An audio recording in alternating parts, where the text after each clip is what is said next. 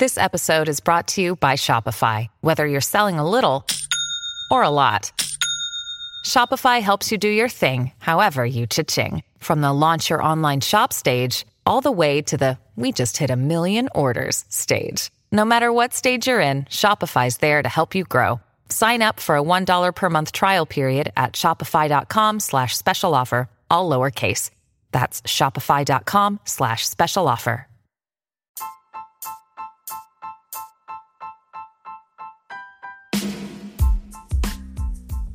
Hey there, welcome to The Tint. I'm your host, Scott Fellman, and it's time for another foray into the world of aquariums from a slightly different perspective.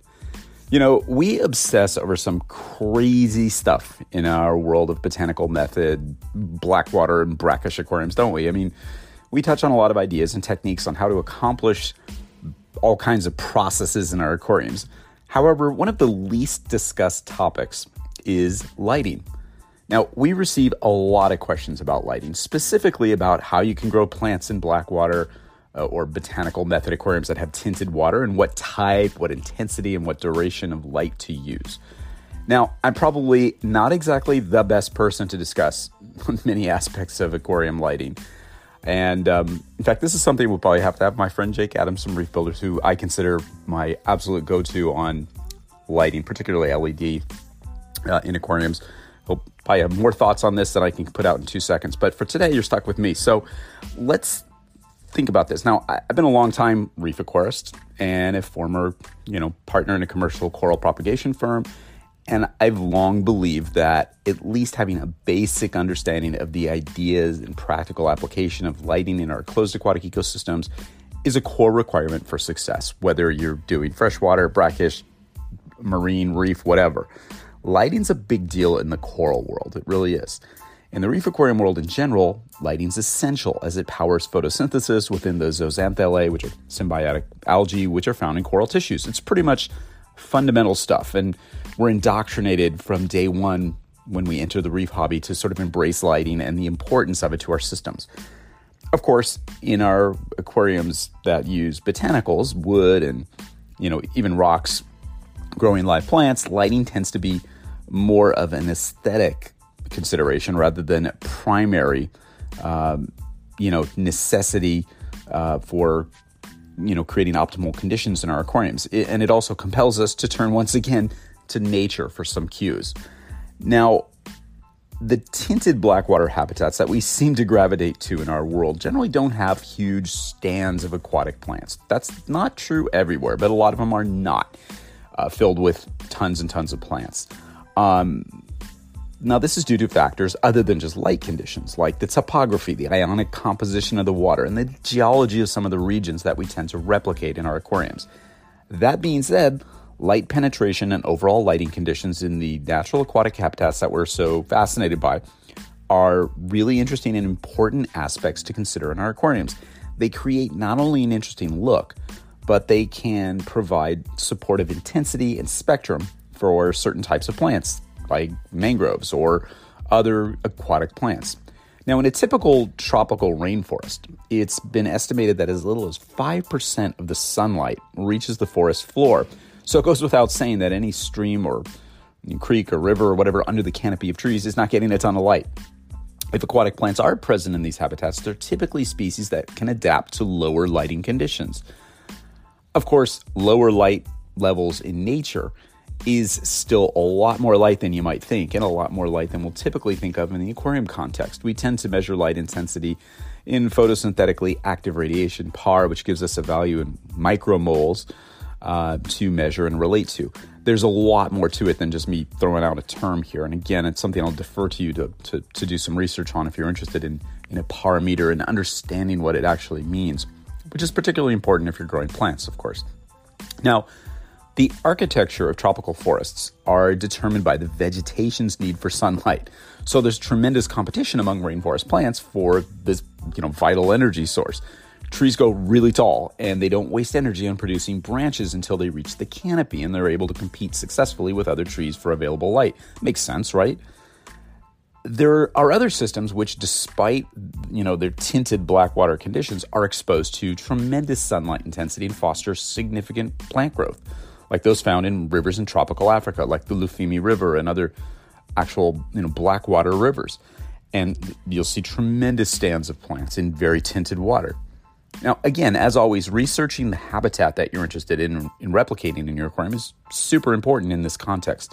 Now, of course, lighting's just one part of the picture, with nutrition and fertilization being some of the other important parts, but it plays a huge role in our success with a lot of plants, particularly in blackwater aquariums or aquariums that have visually tinted water. For a very long time, a lot of my friends who are hardcore planted aquarium enthusiasts were a bit intimidated by the idea of blackwater planted tanks because of the concerns over sufficient light penetration into the tinted water. Now, with a greater understanding of the overall blackwater environments and their propensity to grow certain plants, it's more of a matter of figuring out how to maximize lighting intensity to assure that sufficient quantities of light reach our plants. Makes perfect sense, doesn't it? Light penetration is a big deal. Perhaps the most important of all factors which determine the ability of aquatic plants to grow in blackwater habitats, along with, of course, nutrient-rich substrates. Light penetration affects diversity of both the terrestrial grasses and the aquatic plants that are present in natural waters, and like flooded forests and so forth.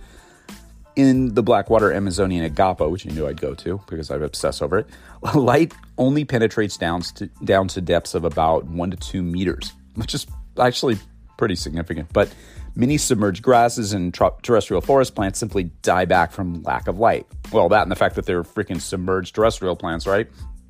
But they can only hang on for so long anyways.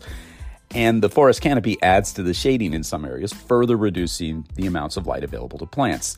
Varzea, which are more open type of forests and have a greater abundance of light, and therefore a greater light penetration, have a little bit more plant diversity. Of course, you can grow Amazonian aquatic plants in blackwater aquariums, such as the broadleaved Amazon sword plant, which prefers the dim conditions of blackwater rivers. If you're curious about the name, it's Echinodorus quadricostatus, I believe. Sorry, I'm going from my memory, which, as you know, I'm not a plant guy, but for some reason I have a memory for some plants, and that's the one. I think it's, Echinodorus quadricostatus. So check that one out. As I just mentioned, there is one area which comes to mind immediately when we talk of blackwater habitats with aquatic plants, and that's Southeast Asia, particularly Borneo. When we think of Borneo, what comes to mind, more than just about any plant in the plant world, is Bucephalandra, or my personal favorite family of aquatic plants, Cryptocoryne. If there were ever poster children for blackwater, native, tolerant aquatic plants, either of these two genera would be the ones. Now, I'm not going to say every single species, comes from that type of habitat, because I'm just, quite frankly, not 100% certain. But based on my research, many of those species come from that type of habitat. Generically speaking, also, floating plants, of course, tend to do well because you don't really have the light penetration factor influencing them as much as, say, rooted plants. Light penetration is a limiting factor, other than, all things being more or less equal, right? So that's important. But there's things you can do to make up the difference. You can compensate with brighter light. That's the beauty of LEDs, right? That's why I recommend LEDs as the de facto lighting for every type of aquarium. There's so much versatility that you can bring to the table and control the light field, the color, the intensity, the spectrum. It opens up an entirely new avenue for experimentation. It's been going on in the reef world for, quite a while now, and it's starting to trickle over nicely into the freshwater world and into our specialized freshwater aquariums, like botanical method aquariums. The field is wide open for a lot of cool research. Now, of course, as I mentioned, just having light in our blackwater or tinted aquariums isn't enough. Now, you certainly can rely on room ambient light for some situations and supplement it where it's needed, but it's important to consider the types of plants that you're dealing with and what your goal is for the system you're creating. The other big issue to tackle when keeping aquatic plants in blackwater or tinted water aquariums is, to some extent, the well-trodden opinion that blackwater, as it is described by ecologists, is more nutrient poor and having a much lower ionic concentration of calcium, magnesium, sodium, and potassium than a clear water environment. So how do you overcome this? Well, pretty straightforward. You fertilize your tank, just like you do in a clear water system. And again, far be it from me to tell you, the planted tank experts, how to do this. So if you understand estimative index and all that kind of cool fertilization stuff, that's the way to go. Now, you'll probably have to adjust your doses to compensate for the near lack of those major ions, but it's pretty much that simple in my experience. You just use more fertilizers, you compensate. And if you're growing plants that rely on rich substrates like cryptococcine, I've personally found with my vast plant experience, I personally found that you don't really have to do all that much differently than you do in a clear water tank. So the substrate is the game. One thing you won't hear me talking about is the use of CO2. Now, it's not because I don't recommend it or believe in it. It's simply because I personally don't have a lot of experience with using it in a freshwater planted aquarium. That being said, I have many friends who use CO2 in black water or tinted water aquariums with a tremendous amount of success. And I encourage you to experiment. I think the job that I'll continue to take on here at Tannen will be to encourage aquatic plant enthusiasts and those who want to keep aquatic plants in tinted aquariums to go for it and just do great work and share your stories. The simple reality is that you absolutely can keep a lot of aquatic plants in tanks with tinted water with tremendous success. It's simply a matter of compensating for the environmental parameters which need to be augmented, lighting, fertilization, whatever, and doing what you already know how to do. Of course, many of us play with hardscape only types of tanks, and lighting is really more of an aesthetic choice, and that's kind of where I come in. I mean, I'm more into the wood and the roots and the leaves and stuff like that. So, that's different. Now, if you're into environmental biotopic authenticity, you want to look at what plants are found where, of course. But the bottom line is that a variety of plants that you can keep in a generic blackwater aquarium is pretty significant. It pays to do some research. Now, if aquatic plants are not the primary focus of our botanical method aquariums, lighting becomes more of an aesthetic consideration than just about anything else, as I said. So it goes without saying that if you're trying to replicate one of those hidden igarapes, a canoe way in the indigenous language of Brazil, without a diversity of light-demanding aquatic plants, you really don't need to worry about providing a ton of bright light. Just an occasional spotlight, a small LED, and very inexpensive, LED. You don't have to go with the fancy ones like I seem to gravitate towards.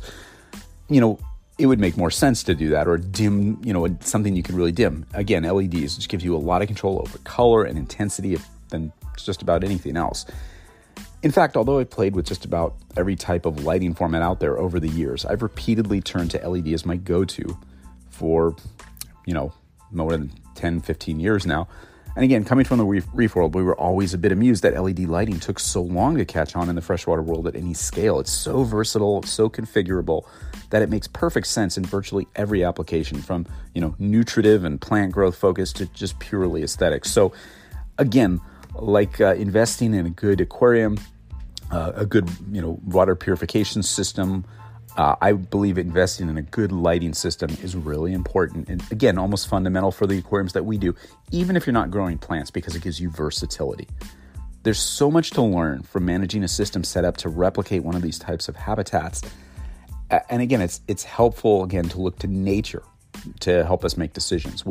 Without tons of excess light hitting your aquarium, the incidence of excessive algae growth is definitely limited, which is important when you take into account the decaying leaves and other botanical materials that we have in our tanks that contribute to the biological load. Of course, if you ramp up the lighting intensity, which is easy to do with LEDs, you can grow a lot of nuisance algae.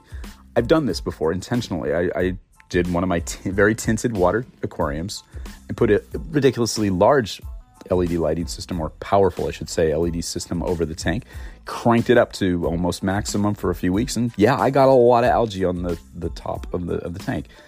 So, for the sole purpose, I did this for the sole purpose of seeing how much I could apply without creating an algae nightmare.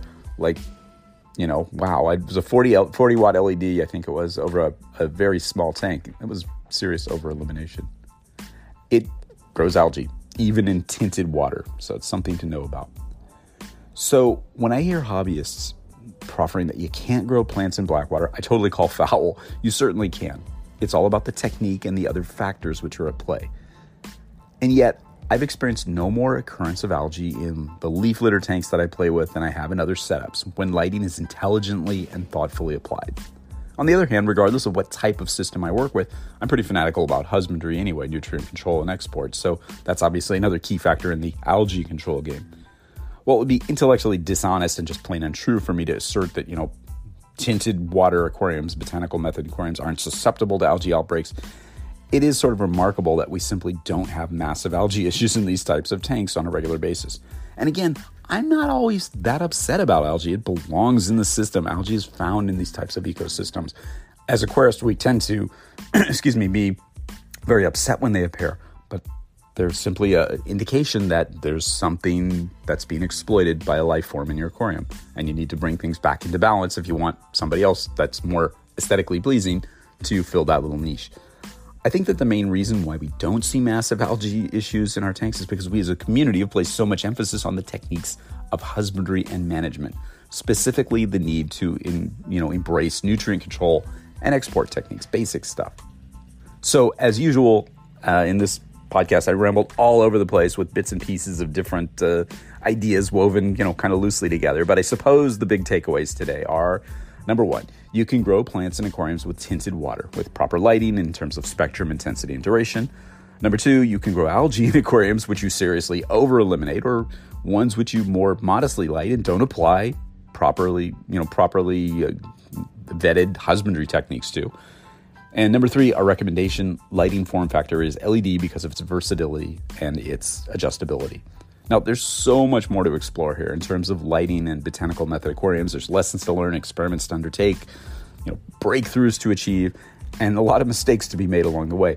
And everybody is welcome to contribute. We're on such a ground floor, even decades into playing with black water or botanical method aquariums, and 7 years of doing this at Tannin, and we're still beginners at all this. It's really, really crazy. So I want you guys to just go for it. Stay inquisitive, stay excited, stay open-minded, stay creative, stay observant, and always stay wet. Till next time, this is Scott Fellman from Tannin Aquatics. Thanks for spending part of your day with me.